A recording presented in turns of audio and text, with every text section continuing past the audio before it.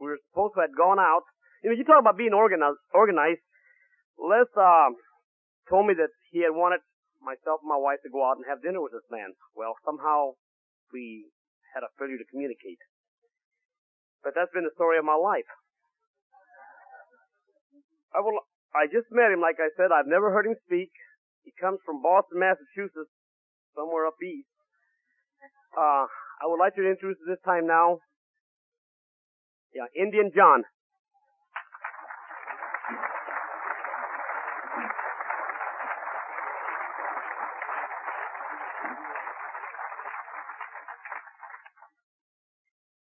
You could have sent a smoke signal. I'm very happy to be here. I like to thank the committee for inviting me to be here. I don't know, I always seem to feel somewhat special when I go to these conferences. They treat you so well. They take you out for dinner and you can order anything you want. And you don't have to pay for it. And it's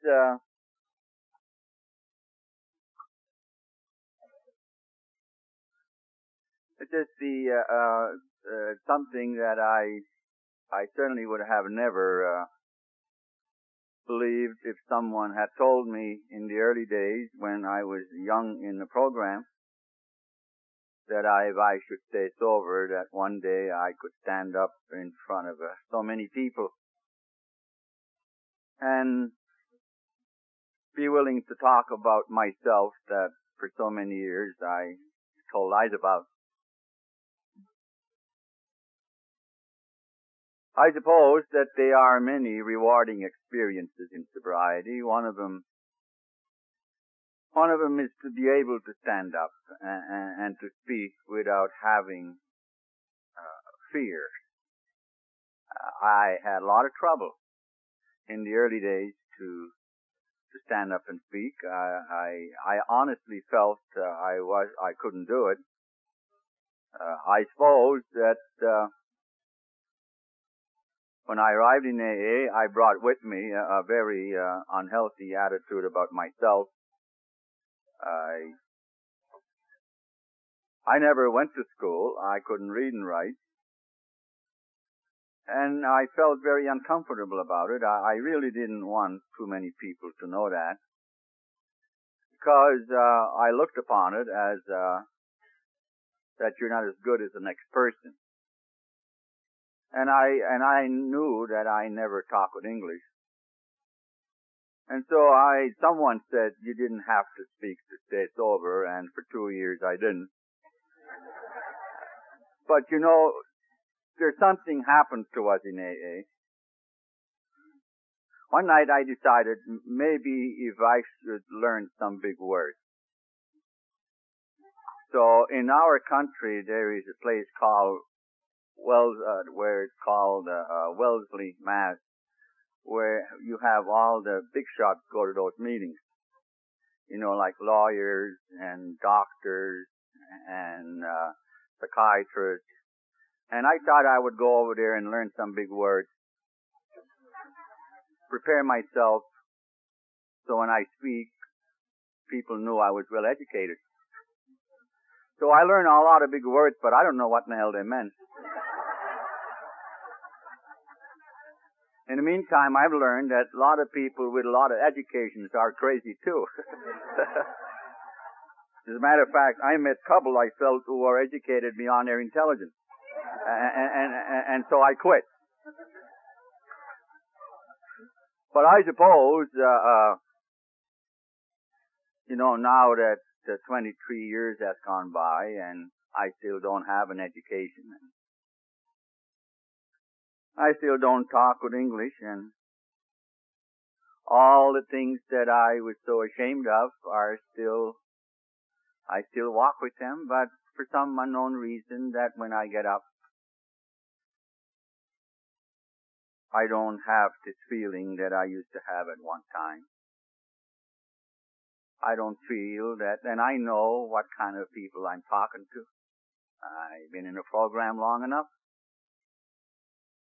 I know that probably in this room you have some lawyers sitting here, you have some priests, and I know you have an undertaker because I met him this evening. I think he's a workaholic. He looked me over.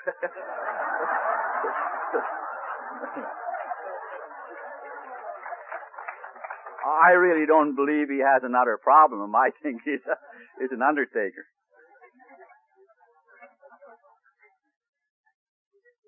But to be able to stand up and to be able to be willing to talk about myself, you have to say that something happened in my life. And my life in AA started back in 1957. I was in a mission in Syracuse, New York.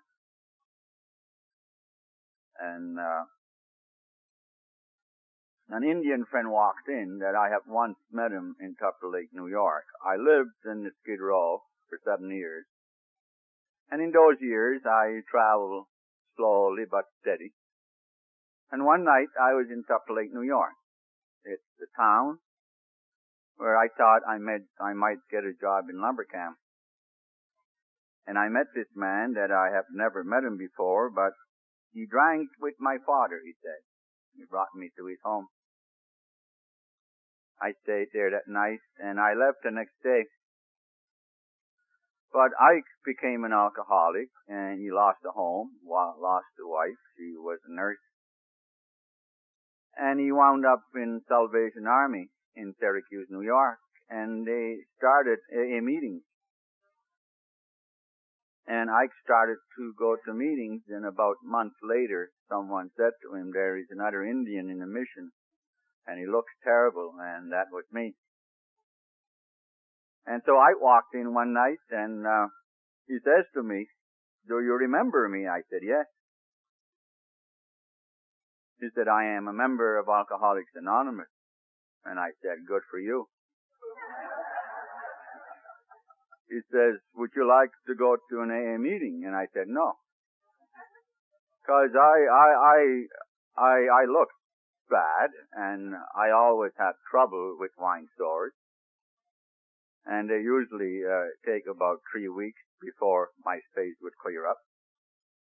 And I still had a long hair. And I wasn't dressed too well. And I've learned in my recovery that I'm a super sensitive person.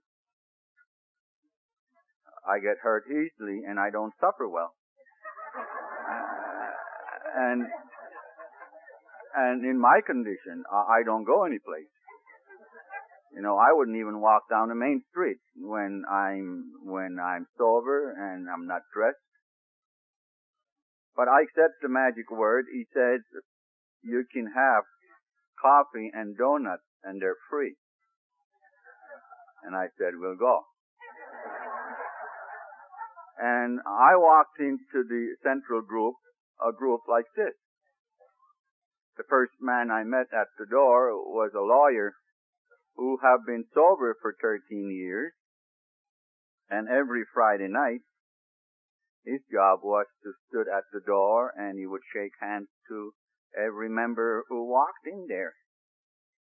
And when he'd seen me with my wine sores and long hair, he had this big smile, and he would grab my hand with his 2 hands. He says to me, am I so glad to see you? And I wasn't glad to see him at all. And I sat down, and my first speaker in AA was a lady judge. She said, if there is anyone who is new here tonight, please try to identify. Now, can you imagine? I'm in my late 20s. I have been away from my reservation since at the age of 14. I spent 4 years in CC camp in Patton, Maine, washing dishes at the lumber camp. And I joined the Canadian Infantry when I was 18, where I spent 3 years and a half washing more damn dishes. And I took a drink when I was 21, and I lived in the Skid Row for 7 years. I have not been married, never had a driving license, never owned a car. And I was sitting there, I couldn't read and write. I had wine sores and long hair, dirty. I'm in a mission and supposed to pay 35 cents a night, and I'm behind 3 weeks' rent. I have financial problems.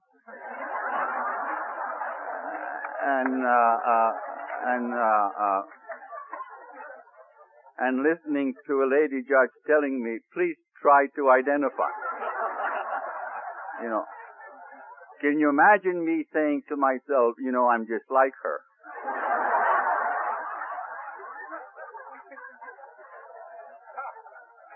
And it isn't that I have never met a judge before. I met one particular judge 43 times. And he never once asked me to try to identify.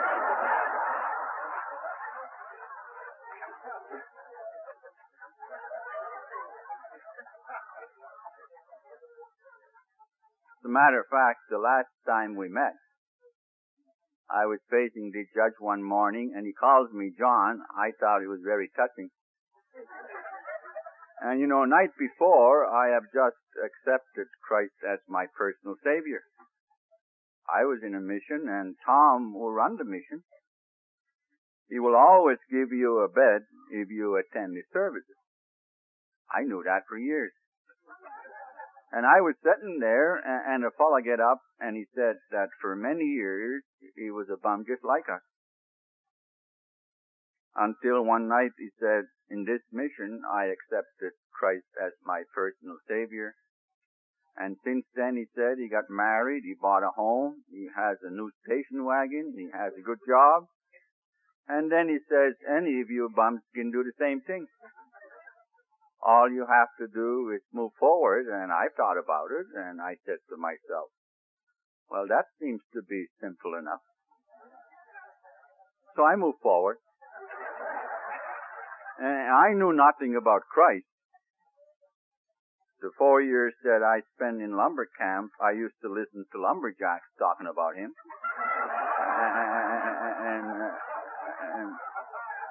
And by the time they finished with him, you wouldn't believe him either.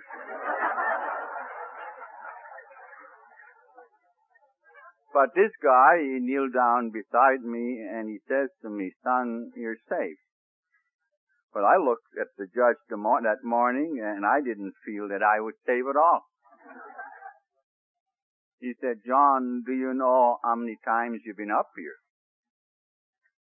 Now, when you live the way we do, sometimes we don't keep track of everything.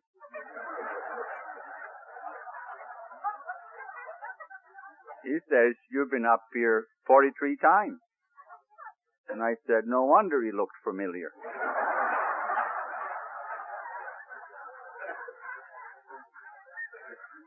Then he said that the Fayette Park in this city, that's for the decent people, and it's not for bums like you.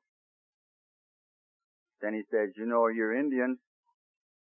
That's all you do. You come to this city, you work for 1 week, you get drunk, and you get into a fight. That's all you do. And then he took his glasses off, and I felt that I've had it. He gave me 6 months in Jimmyville. And I said to myself, this guy never liked Indians anyway. Because he was bald-headed.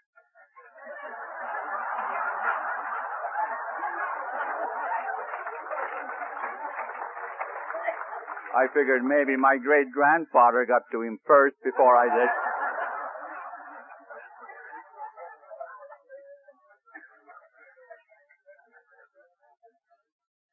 I've heard so many speakers in AA who tell me that they didn't want to drink, or they didn't believe they're an alcoholic because their father drank. And that's what happened to me. I never wanted to drink when I was a kid, simply because when my father died, he had a half a gallon jug under his bed.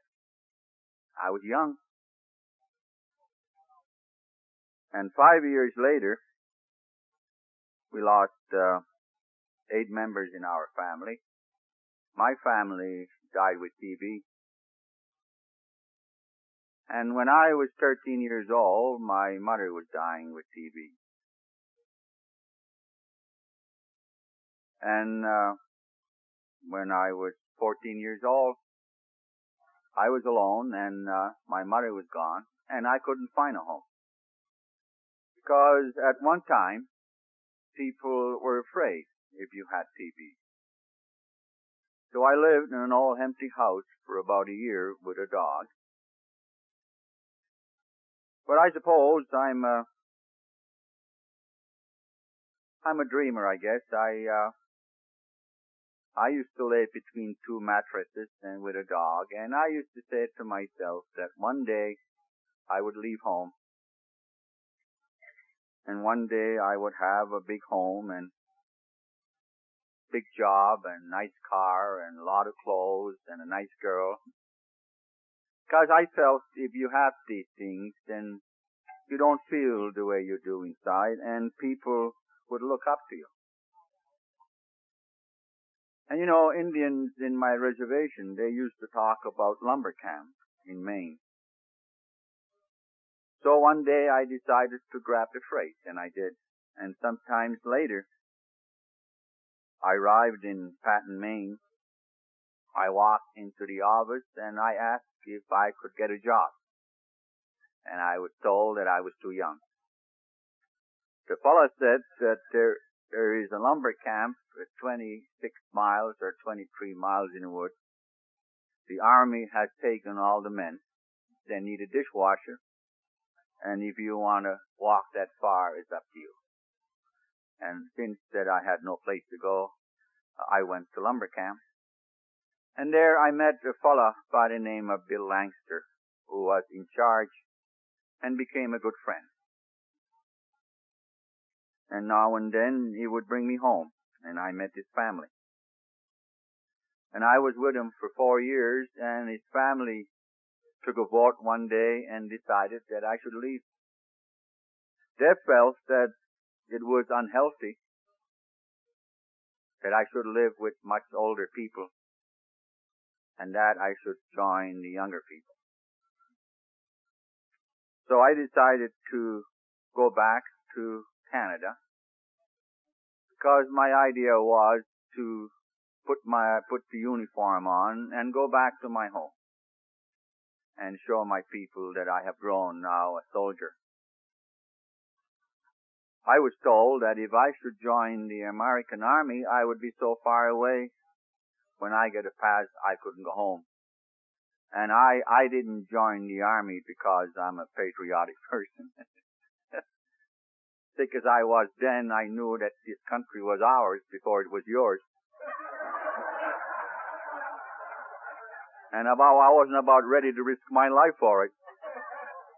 I was hoping maybe I can win a medal or two without getting hurt. But I didn't know that if you don't have an education, then you can't go on training. But I didn't know also that while maybe I can be very comfortable washing dishes in lumber camp, I felt altogether different in the Canadian Army.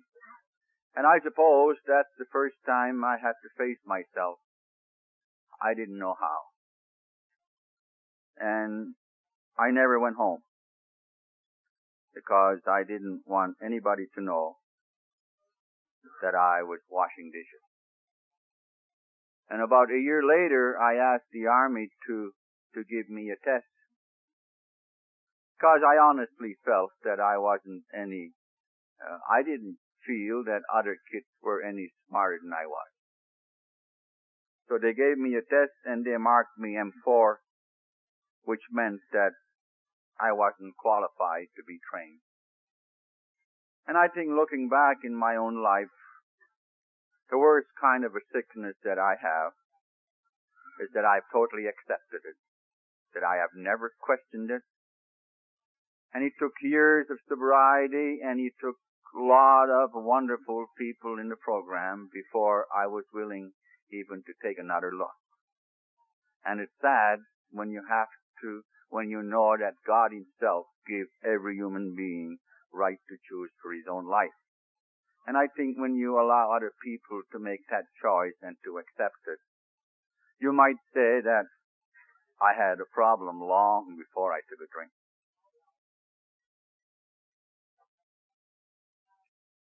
But I accepted it. And I got my discharge when I was 21 years old. With a friend. He says to me, what do you say that you and I go out and buy a suit, then we'll go and have a drink and we'll meet some girl. That's what we did. We went to a Bleury Cafe in Montreal in the 3rd floor where they had an orchestra and the girls singing, and that's where I took my first drink. And I like to share with you because this is my personal opinion. I believe that I am a type of person who needed a drink just to talk to somebody because of such unhealthy attitude that I had about myself. I certainly needed a drink just to ask a girl. I've heard 1,000 times in AA, and I identify with it for the first time I hear it. You know, when I drank, alcohol took away those things that robbed me when I was sober. I felt good. I could talk to anybody, and it wasn't bad. See, what alcohol did for me at the age of 21, it was good, no matter how you look at it. I think there is something wrong whether you drink or not when you can't talk to other people because you feel stupid or because they're smarter than you are. Whether you drink or not, I think you got a problem. And so in the early days, you know, I went out with a girl the first night I got drunk. It was about time. You know, I was 21 years old. And I didn't get up in the morning and say, Christ, this will kill me. I couldn't wait to drink again. And someone say, why you drink, John? I said, don't get personal.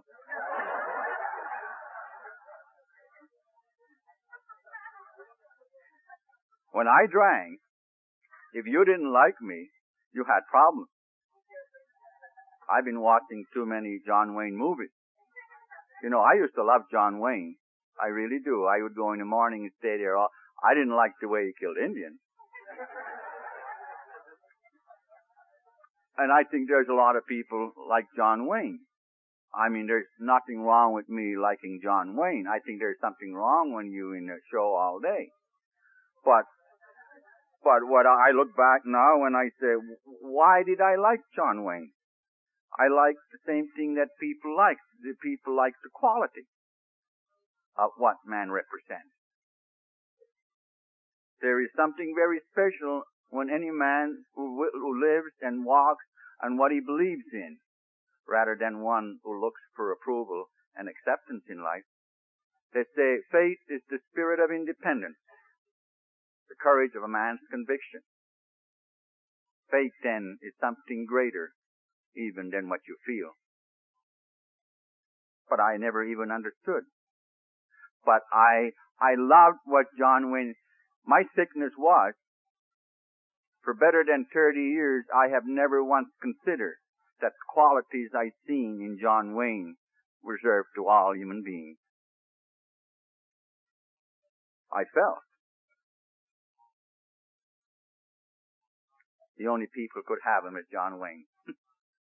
Except when I drank, then I become one. And I liked it. In the early days, it was good.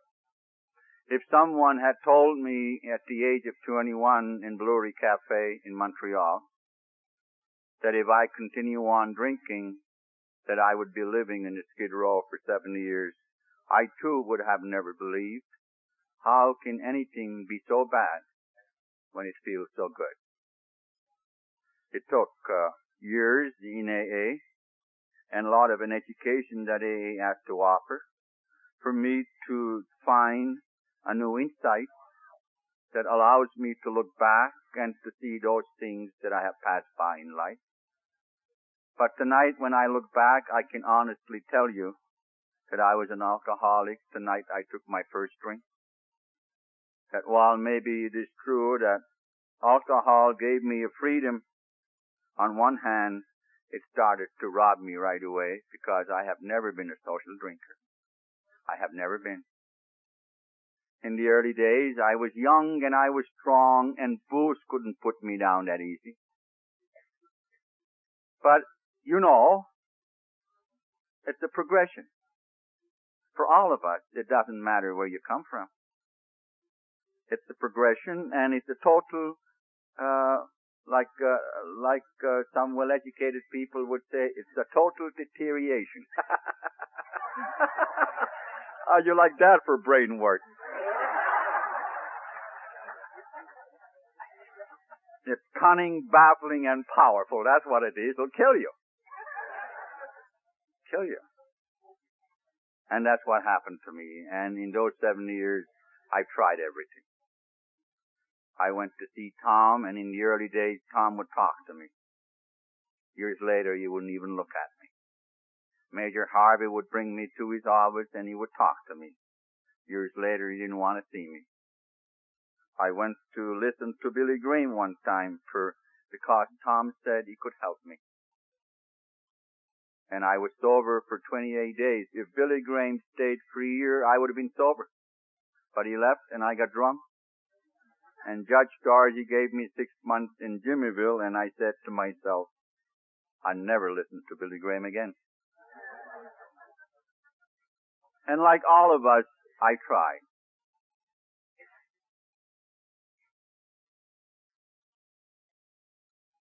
The night that I was invited to come to Alcoholics Anonymous, I didn't even know that I was an alcoholic. And you know, when you live the way I do, you walk with plenty of evidence.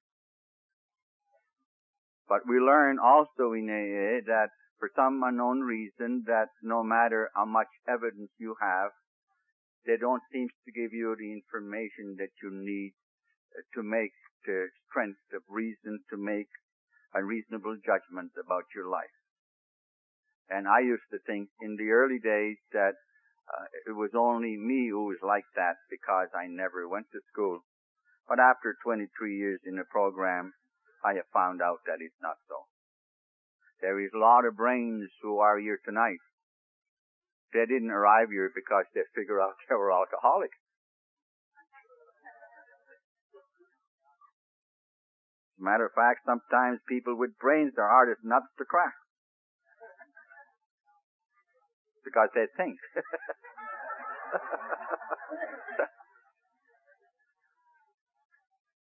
But after that meeting, I was leaving because I didn't feel that I belonged here. But this lawyer, who had been watching me, I suppose, he stopped me and he put his arms around me and he says to me, I have some friends here.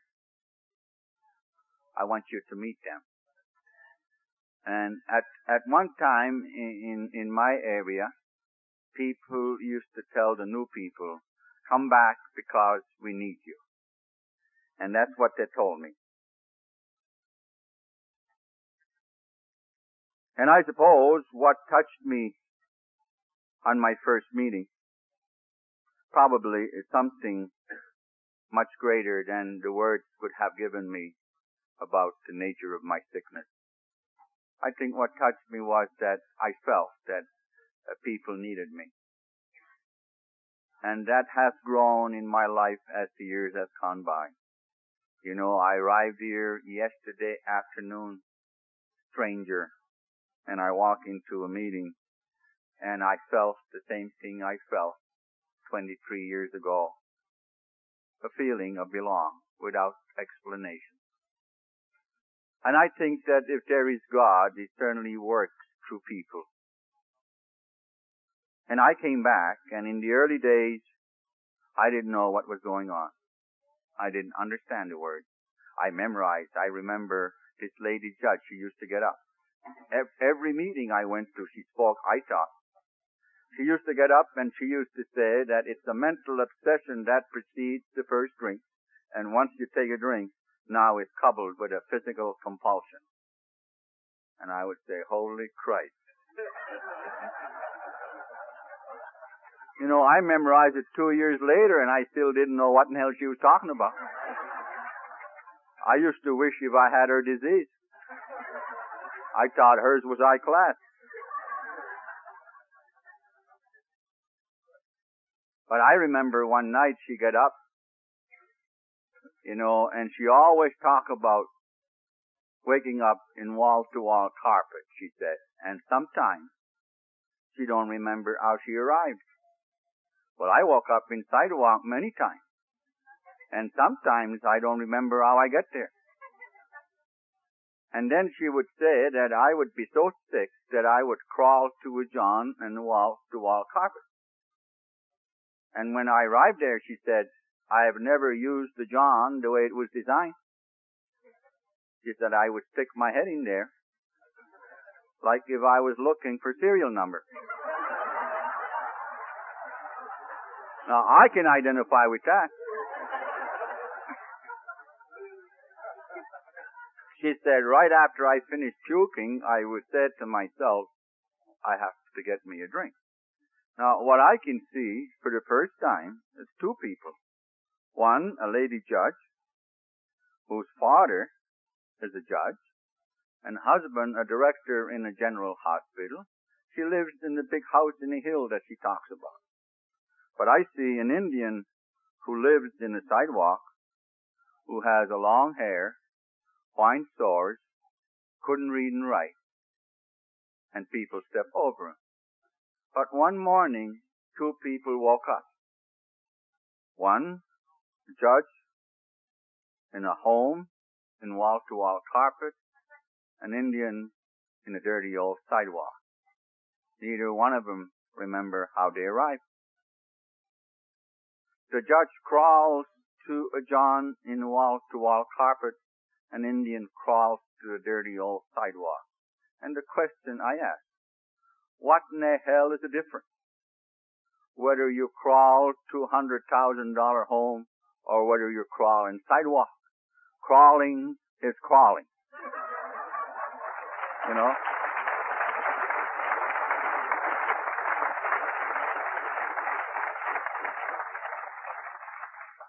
And when they both arrive, they both puke their guts out. And in case you don't know, I have traveled all the way from Boston to tell you, there is nothing high-class about puking.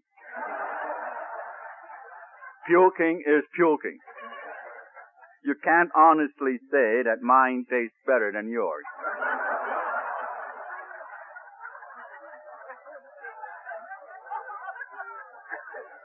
And I just had my dinner. I feel like I'm going to puke. And I think that when you're talking 2 years in the program, and what AA would start doing with my mind, we say that we are one people. But do we see each other as one people? I certainly, in the early days, could not see myself in her because I could not let go of what I was. And then I met my sponsor. We talk about that today, about sponsorship. My sponsor, Pat. I have known Pat for years. I've never liked Pat. Pat was a Skid Row bum with a degree, and there is nothing worse than a Skid Row bum with a degree. And Pat and I would wound up in Jimmyville sometimes, and they would give him a job cutting hair, and I would wash his floors. And he always reminded me that he was a little bit farther up than I was. And I didn't know then, but I couldn't handle something like that. we would wound up in Salvation Army, and Major Harvey would give him a job working in the office, and they would give me a job working on a truck for $1 a week. And of course, he knows all the clothes. In no time, he's all dressed up. Probably some poor bastard died in cirrhosis of liver, and he's wearing his clothes, looking down on me. And I used to say to myself, next time we get drunk, I'm going to kill the bastard. And a couple of times I almost did. He used to say to bums, don't drink with that Indian. He hits you for nothing. But Pat doesn't know when I sober, I save all these things in my head. And when I drink, I take them out one by one. But Pat walked in one night in Central Group. He's all dressed up. He had a girl with him. He walks over and he says, John, I'm your sponsor. And then he says to me, I have a new car outside. And it was blessing because I suppose I am like many of us. I didn't want people in AA to know where I was living. And people ask you to a ride home, and I would never accept it. Because I knew that living in a mission was not an acceptable thing. And it's not even today. There's a lot of things about me that I didn't want people to know, and God put a man in my life that I didn't have to worry about because Pat was like me. And every night he would pick me up and he would bring me to a meeting, and he used to bring me have a sandwich. He used to say that he could only eat half of it. And I've learned years later that Pat never eats sandwiches. And he used to stop in the restaurant and he used to tell the boys, we have to get a sandwich for that Indian. And the bastard would bring me another half the next night. Pat was sober 17 years, and he took a drink. And Pat died in a sidewalk that we shared many times. But I often talked about Pat. I was in a discussion meeting the other night in 11th Step, and someone read a prayer of St. Francis, and when he said that, Lord, I pray that I may understand rather than to be understood, I was thinking about Pat, that how much he has learned in the program, and he knew what love was all about, because I suppose that's what love is. When you help a person, especially when you don't want that person to know that you're helping them. And God put somebody in my life was very special. It was Pat, 6 months later, who stopped the car, and he says to me, John, I know you love AA, but if you want to stay sober, you better leave the mission. You have to find a home. I wasn't ready to leave the mission. I felt that if I should stay in the mission and go to meetings, I would be all right. But I think God must have been on his side, because one night mission burned down. And 3 o'clock in the morning, I knocked at the door, and Pat opened the door, and I said to him, mission burned down. He said, that's the grace of God. And the next day, he brought me to the 12th Step house. They gave me a job. They paid me $7.50 a week and a free bed. And my job was to wash floors and wax them, answer the telephone call, make coffee, and wash dishes. And among many wonderful things that has happened in my life, not only that I have learned to live like a white man, $1 down and $1 a week,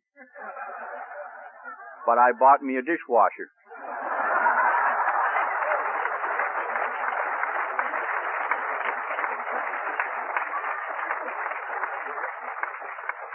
I had a faucet all hooked up, and my daughter filled it up, and I said to her, let me push the first button. I pushed the button. He's standing there watching me. I pushed the button and it hums, and I said, "Hum, you cheap bastard." He said, "What's that supposed to mean?" I said, "You'll never understand."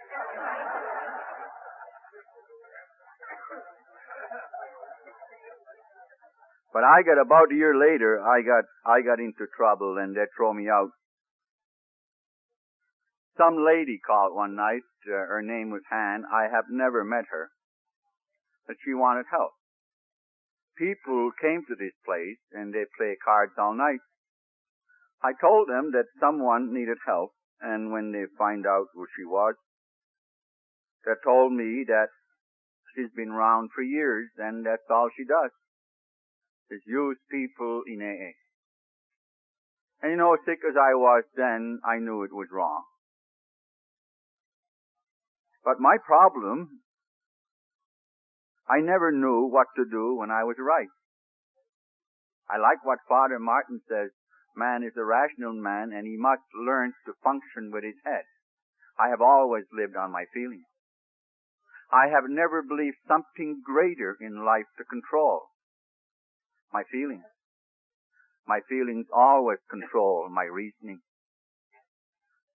And trying to justify it, because if you hurt me, it's not my fault if I hurt you back. And they hurt me. They hurt me. And I act like I always acted. I upset the table while they were playing cards. And I punched one of them right in his mouth. And I knocked him down right on his ass, too. And that was my first 12-step call. And they throw me out. And I'm walking down the Fayette Street. If you told me that night the reason they throw me out is because I didn't know how to live, that's the thing about recovery. The reason they throw me out that night is because I didn't know how to act when I was right. They were good enough to call my sponsor, and 3 o'clock in the morning he picked me up and he brought me home. And next day he brought me to Major Harvey.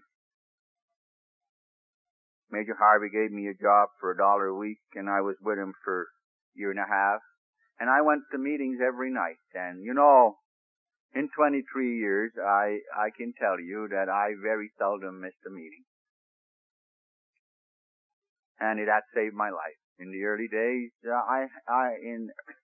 when I was sober 5 years, I was still living in Skid Row. I was 34 years old, and I couldn't support myself. I was having a lot of trouble talking to myself by this time to people in AA because, I felt that other people grow so fast. Christ, they're sober 6 months and they talk about getting their license back. They talk about getting their job back. Some of them even brag and they said, "I'm back in big bed." I'm sober 5 years and I'm sleeping in an empty car with white cats that nobody wants. And if you tell people, that if you don't have a job, they will tell you like, "Why don't you take a 4th step?" And I would say, "Why don't you drop dead?" And after a while, I seriously felt that I was different. And I felt that I knew where I was going. With expenses paid. Traveling on a jet and get there fast to tell you about me. For better than 30 years, I so lied about it. And so I think that any time I tell my story, what I can see more than anything else, with all honesty, I see people in my life that if it wasn't for them, I wouldn't be here. I don't know what you call that. And I also know that today that AA has unfolded in my life the way it did. It could never happen any other way. And if I was to live my life all over again, in order to be where I am, and I like where I am, it's not hard for me to kneel down tonight and thank God for my life today.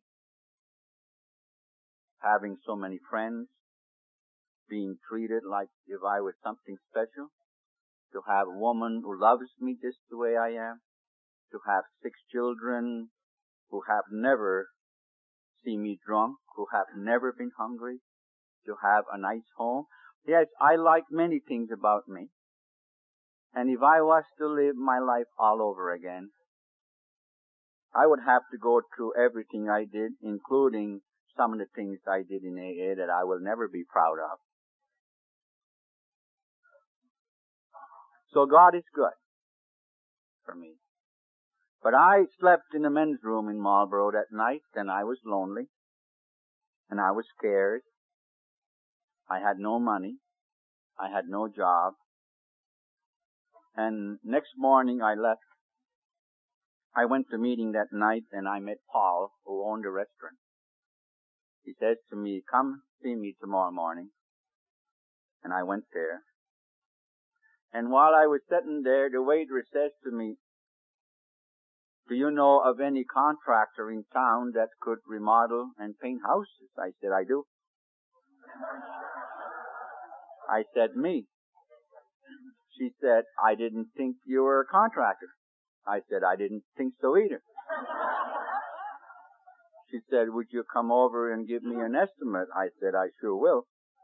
So I went over and I gave her an estimate for $300 and some to paint her house. And I got a job because other contractors wanted $1,200 to $1,400. So I said to Paul, "You know, I've got a job, but I don't have money." He says to me, "Why don't you go back and ask Rita? She might give you enough money for the down payment." And she did. She gave me $100. So I went to the paint store, and first thing I bought is white coveralls. I figured, if you're going to be a president in your own company, you might as well buy white coveralls. Then I bought a paint and a hammer and scraper, and I carried everything to the job. And that night, I met a man who worked in a telephone company, and I borrowed a ladder, and he even delivered it. And here I was. And thank God for Paul, who owned the restaurant, I didn't starve. But I think I owed him like $60-some on food bill. But I finished the job, and my next house, I met a plumber in AA, and he said, "John, I own the house in Sudbury, which is only 7 miles from where I was in Marlborough." He said, "All you need is a 10-foot step ladder." So I borrowed a 10-foot step ladder, and I got all my drop cloths together, my paint and my white coveralls, and I stood in the corner, and I stopped the bus. And this guy, he stopped, and he looks at my ladder. Then he looks at me. He says, "You're not serious." And I said, "I am. I'm self-employed, and I have no other means of getting to work." I think this guy must have been an Elkie. He looks at me and he says, "If I give you a ride, would you promise you'll never do it again?" My next house was the school teacher. She taught school for 40 years and retired, she says to me. And about a week later, I said to her one night, "You think you could teach me how to read and write?" She said, "I have taught thousands of people how to read and write." So every night I went to see her, and she helped me to memorize the 69 questions. And when I took the test, I passed. So in my 50-year sobriety, I became a president in my own company, and I had a driving license. And I remember the lady asking me one night if I should consider continue on my education. And I said no. Then she said, "John, do you believe that you have an excellent mind?" That's the word she used. And of course I didn't.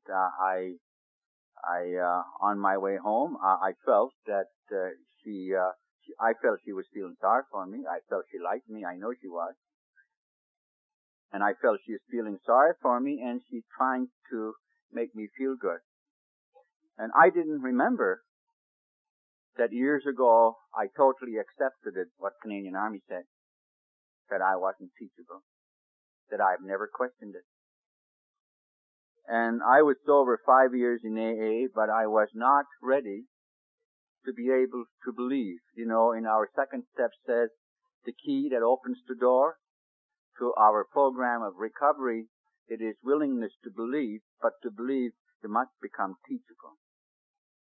But I didn't believe because I couldn't forget that I lived in the Skid Row for 7 years. I didn't believe because I couldn't forget that I didn't have an education. I couldn't forget that I washed dishes in Canadian Army for 3 years and a half. I couldn't forget that not too long ago I slept in a men's room. And I just felt that this teacher feeling sorry for me and she's trying to make me feel good. But I'm here to tell you, 23 years sobriety, that when any teacher who taught school for 40 years and retired, she knows a good mind when she sees one.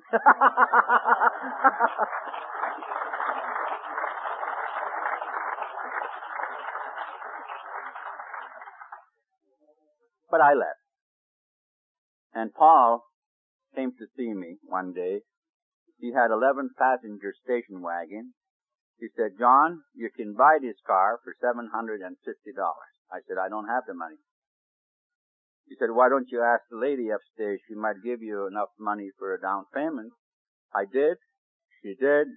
And here I was in my 5th year sobriety, president in my own company.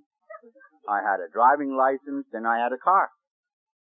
And I said to myself, maybe I should find me a girlfriend. But I have these 4 teeth in front missing, and that's the only thing I've lost in drinking. You know, in Syracuse, New York, there is a bar room they call Smitty's. Smitty's is where all the New York Indians drink. I'm a Mi'kmaq Indian. I don't drink at Smitty's because Mi'kmaqs and New York Indians don't communicate too well. And every once in a while, 20 of us Mi'kmaqs would get drunk and we go to Smitty's. And we would communicate. But one day, one Saturday afternoon, I have just finished unloading a boxcar with bricks and I was drinking. And I had long leather gloves that I used unloading a boxcar. And I was walking by Smitty's. But I had no intention of going in there because I'm not that crazy. But as I was walking by, that someone opened the door and threw this guy out, and that's where I met Smiley. Smiley is a little Irishman, weighs about 90 pounds, with a degree. I have always had trouble with these people who have a degree. So I pick him up, and I said to him, what in the hell's wrong with you? He said, it's those Indians inside. Well, I said, they can't do that to you. He said, no, they can't. I said to him, what do you say you and I go in there and clean them up? He said, it's a good idea. Well, by the Jesus, it wasn't a good idea. I woke up in the general hospital, I lost 4 teeth. And Smiley sitting there without scratch. I should have got rid of him then. But you know, years went by and we would wake up in jail and I would be all messed up. I finally said to him one day, because he dawned on me, I said, Smiley, how come that I can get so messed up and you never had a scratch? And you know, Smiley has the most sincere look in the world. That's why it's such a good bump. He looks at me and said, John, don't you know, he said, I'm a college man. And I felt people who went to college never fight. But here I was, I had 4 teeth missing, and I felt if I'm going to find a decent girl, I should get my teeth fixed up. I met a dentist in AA. I've been watching him for about 3 weeks. he's a mild-looking gentleman. He wouldn't hurt anybody. So I cornered him one night, and I said to him, I have a little problem. I wonder if you could help me. Well, he says, what's the problem? Well, I said, I'm looking for a girlfriend. But I have these 4 teeth missing, and I'm wondering if you could put them back. He gave me his card, and he said, call my secretary, and I did. And I went to see him, and I said, he opened my mouth. This guy, he wanted to pull 14 teeth before he gave me 4. And I said, I shouldn't have come here. I didn't want a girl that bad. And he said, we have to fill the rest of them. I said, how long that's going to take? He said, if you accept all your commitments, 3 months. And we learn in AA that you get what you need and not what you want. But 3 months later, I went to see him, and that's where I got my teeth. Boy, I was so happy that night, that day. I got my teeth, and I rushed back. I run upstairs, I look in the mirror, and I laughed for 2 hours. I was glad at him. I was at the meeting one night, and I met Mary. She says to me, John, I'm told that you have a car. I said, 11 passengers. She said, I run a Faith House home of alcoholic women. I have 9 girls, and I'm looking for someone to bring these girls to a meeting. Would you be interested? I said, I would. And that's where I met my wife, Kathy. I brought girls to a meeting that night, and on our way back from the meeting, I said to Kathy, would you like to go out on dates? She said, no. And there's another thing that I don't like. Rejection is something that I'm not very good to accept. But by this time, I've been in a program better than 5 years, and AA was working for me. Because on my way home, I said to myself, who in the hell she thinks she is? Here she is with other girls. She has nothing. And here I am. I'm president in my own company. I own my own car, new set of teeth. Who the hell needs her anyway?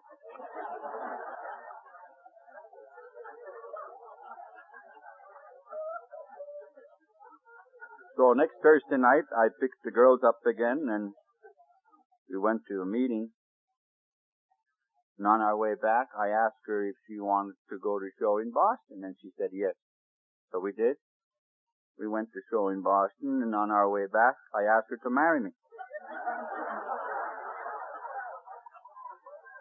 She said, but I don't know you. And I said, we still have 5 miles to go. We'll get acquainted.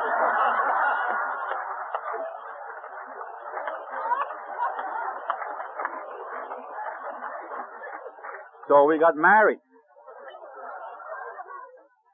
We got married, and we were talking about it last night. There were only 6 people when we got married. That's why we're still married. But we stopped the car in Marlboro, and we count our change. We had $85, and trying to figure out where to go. We decided to go back home. By this time, I have been away for 21 years, and I don't know why we always want to go back. Someone said once, you never go back, and that's true. Besides, I was not ready to face my past. Bill Wilson said that for most of us, to be able to accept truth in our past must have a spiritual support. By ourselves, the past will rob us, and too often will deprive us from the spirit that we need to find the freedom that we look for in life. Someone once said that every human being must have purpose and direction. In order to have these things, you must first of all become responsible for your own footsteps. And my past is something that I never wanted to accept.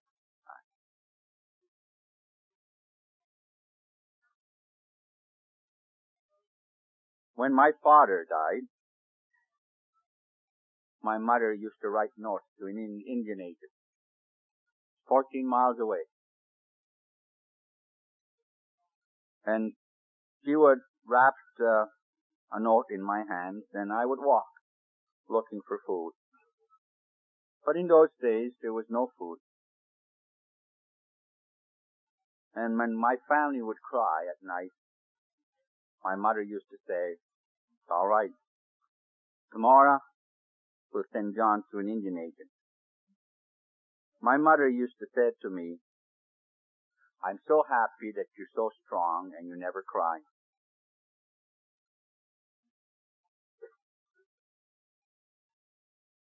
And I would walk 14 miles, and in those 5 years were difficult years.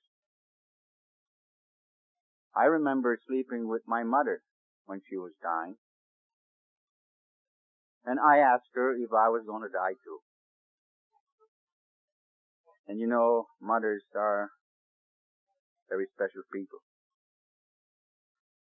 I still remember the look she gave me, and she said, "No, son, you're so different and you're so strong."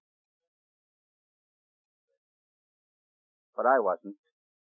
It's just that I have always been a person who never tell you how I feel.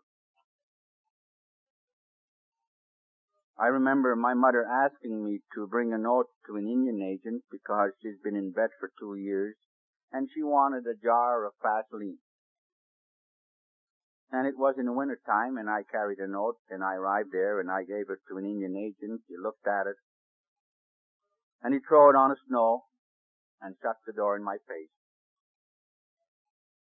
And I really felt like killing somebody. And I remember as the years have gone by in the program, and in our maintaining steps, St. Francis talks about praying to understand rather than to be understood. He says, pray that you love rather than to seek love. And I used to leave the meeting and I used to say it's wrong. It is wrong to ask a man like me to forgive a person. If only I have a chance to get even first. Simply because it is only fair now that I'm grown and that I am a man, now that I can take care of myself, it is wrong to ask me to let go something that is unjust. Something is wrong. And I had a lot of trouble with that. And I remember talking to somebody one night, and he said, "John, I think you missed the point." And I said, "What's that?" That St. Francis said that he wants to be an instrument. Well, I wasn't ready for that. You know, there is only one way when you deal with God, and that is His way. So many of us have so many good reasons why we should get even. But without question, that hate is a tool of self-destruction, whether it's justifiable or not. One who has hate dies inside. And I remember Kathy and I arriving at that reservation, and all I could think about was that note. And we turned around, and I could have hurt my wife. Because I'm crazy, and I was driving too fast. I didn't think straight. I was running, I suppose. But when I woke up, I was going 80 miles an hour with that crazy station wagon. And Kathy didn't say anything. She didn't know what the hell was going on. We came back, and we had $35 left. And we moved into a 3-room apartment. And all Kathy and I had when we moved in there was the coffee table that was given to us from a faith house. And even newlyweds cannot sleep in coffee tables. So we slept on the floor. But you can have a lot of fun on the floor too. Let me discourage. I spoke in Westchester County one time, and I mentioned the fact that you can have a lot of fun on the floor. And after the meeting, this lady came to me and said, "Young man," she said, I don't know how much fun you can have on the floor, she said, but I know you can have a lot of fun on the Oriental rug. So I said to her, at least you identify. But while we're laying on the floor, I said to Kathy, I wanted a boy because I'm alone. And I just wanted someone to carry my name. I said to her, if you give me a boy, I'll buy you a diamond. It's funny now, you're laying on the floor because you cannot afford a bed. But you're promising a diamond. But I think the beautiful thing about Kathy and I, she was sick enough so she believed me. And that Christmas, my wife was in a hospital. And I'm 35 years old and I walked into a bank. First time in my life, I want $200 and they told me that I couldn't have it because I didn't have a collateral. And I didn't know what the hell it meant. People in AA talk about everything but collateral. Nobody talks about collateral. I didn't know what in the hell it was. I didn't know whether you eat it, carry it in your pocket, or whatever it was. So I went to see Paul, who owned the restaurant, and I said to him, they wouldn't let me have any money. They want collateral. He said, John, what you want to do is pray. I said, Paul, you don't understand. They don't want God. They need collateral. So I walked into Sudbury and Hudson, and this old gentleman's retiring that year from the bank. And I told him the simple, honest story. He said, well, it's really nice, but he said, we don't lend money that way. But then he says, I've always prided myself when I've seen an honest face. Then he says to me, how much money, and he sounded so good. He said, how much money do you want anyway? And he sounded so good. I said, $400. I just couldn't let it go. And he gave me a little preaching and $400. And he said, if you pay your bills on time, you can always borrow money from this bank. And I went to Marlboro and I went to jeweler store and I said to this guy, you show me the best diamond that you have, and he did. I said, now you show me the cheapest one that you have. And he said, you can have this one for $150. I said, I'll take it. And he said, you want to charge it, of course? And I said, of course. And I brought a diamond to my wife, and I went home, and I got a call at 3 o'clock in the morning, and my wife was crying, and she said, honey, it's a girl. I said, you're kidding. I already bought feathers for the boy. But it was a girl. Next Christmas came along, and my wife was in there again. I received a call, and she's still crying. Honey, she said, it's a girl. But that an example is a great teacher. I went over to see her, and I said to her, don't worry about it. Just have an open mind, and we'll try again. That I learned in the program. So next Christmas came along. My wife was in there again, and I received a call, and she's crying. She said, honey, it's twin boys.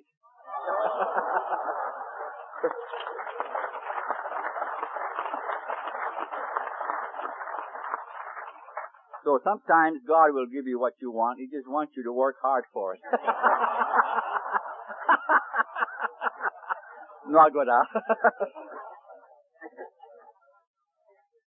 So, a couple of years later, we have a girl came along, and then a boy came along. And our daughter will be 18 this Christmas. And thank God we haven't had any problems with them as far as school or drugs or booze. So we have much to be grateful for. Kathy and I. For me, well, certain things I should tell you perhaps because they're honorable in my life. Once I was hired by the government. When I was hired by the government, I've already owned a 14-room house. I had 2 cars. They wanted me to be a director in 3 reservations in the state of Maine to sign 9-year contracts. I went over there and they didn't want to offer enough money. And by this time, I knew how much I needed to support my family, and I said, I would love to have a job, but I need more money. And I left. And 2 weeks later, they called me, and they gave me the money that I wanted, and they sent a truck up, and they moved me to Maine. So I threw my coveralls away, and I bought a suit and shoes and tied the match, and I moved my family to Calais, Maine. They even asked me to choose the color that I needed from my wall-to-wall carpet. So I walk into my office, first time in my life. I met my secretary. She built like a brick house. I look at my telephone and it rings, buttons all lit up. I didn't dare to touch it. And here I am. The next office was Dr. Collins, the psychiatrist. The next office, a psychologist. And upstairs is an Indian education. And here I am. Can you imagine? If someone had told me when I came to Alcoholics Anonymous, you know, with long hair, wine stores, dirty, can't pay 35 cents a night in a mission, cannot read and write. If someone had told me that you come back, John, and one day you'll be a director in 3 reservations, can you imagine? I suppose, on the other hand, if you see me laying in the sidewalk with long hair and wine stores, would you stop and say, now there lies a perfectionist? I mean, you're not that smart. While I was over there, I received a call from the University of Maine. They want an Indian speaker in the adult education program. She said, we pay $40 an hour. Would you be interested? I said I would. I went over there and I spoke for 1 hour, and I was so impressed with what I said, I gave them half an hour free.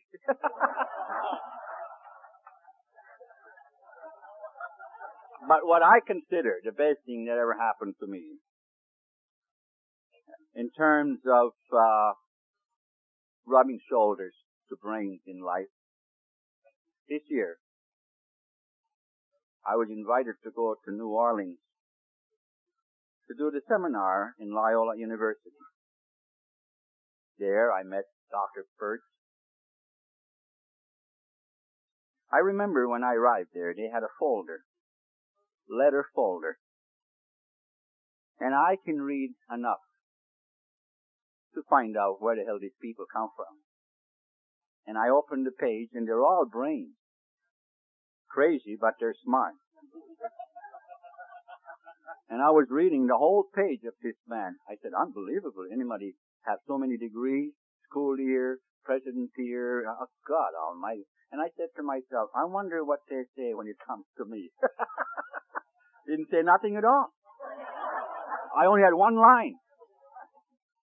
But he had like Father John Powers. He had a television program. He writes books, helps thousands of people. And he had other psychiatrists who are members of AA. And me. And me. But you know, what we are asked to give in life, you will never learn in a book. No matter how smart you are. Do you know that what I give in life, I paid a dear price for it? I am not ashamed of it. And I don't feel that I am unworthy. Because what I have to give is exactly what God gave me. And you know, when I get up Wednesday morning, and when I spoke for 45 minutes, I told the truth. There is no substitute for the truth.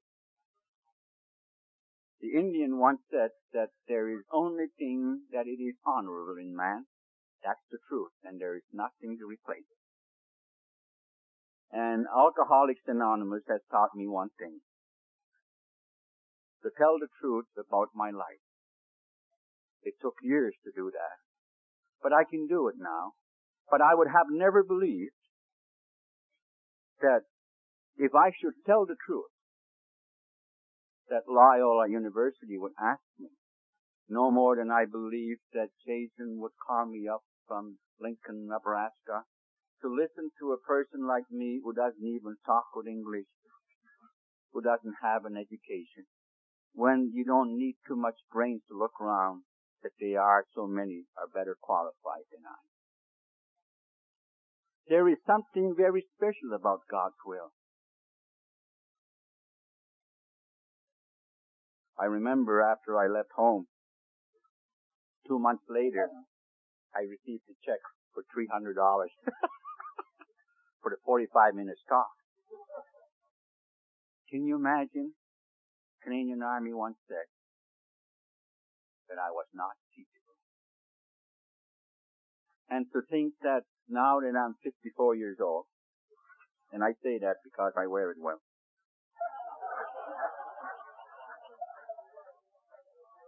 it's the humility that I have, it's the truth.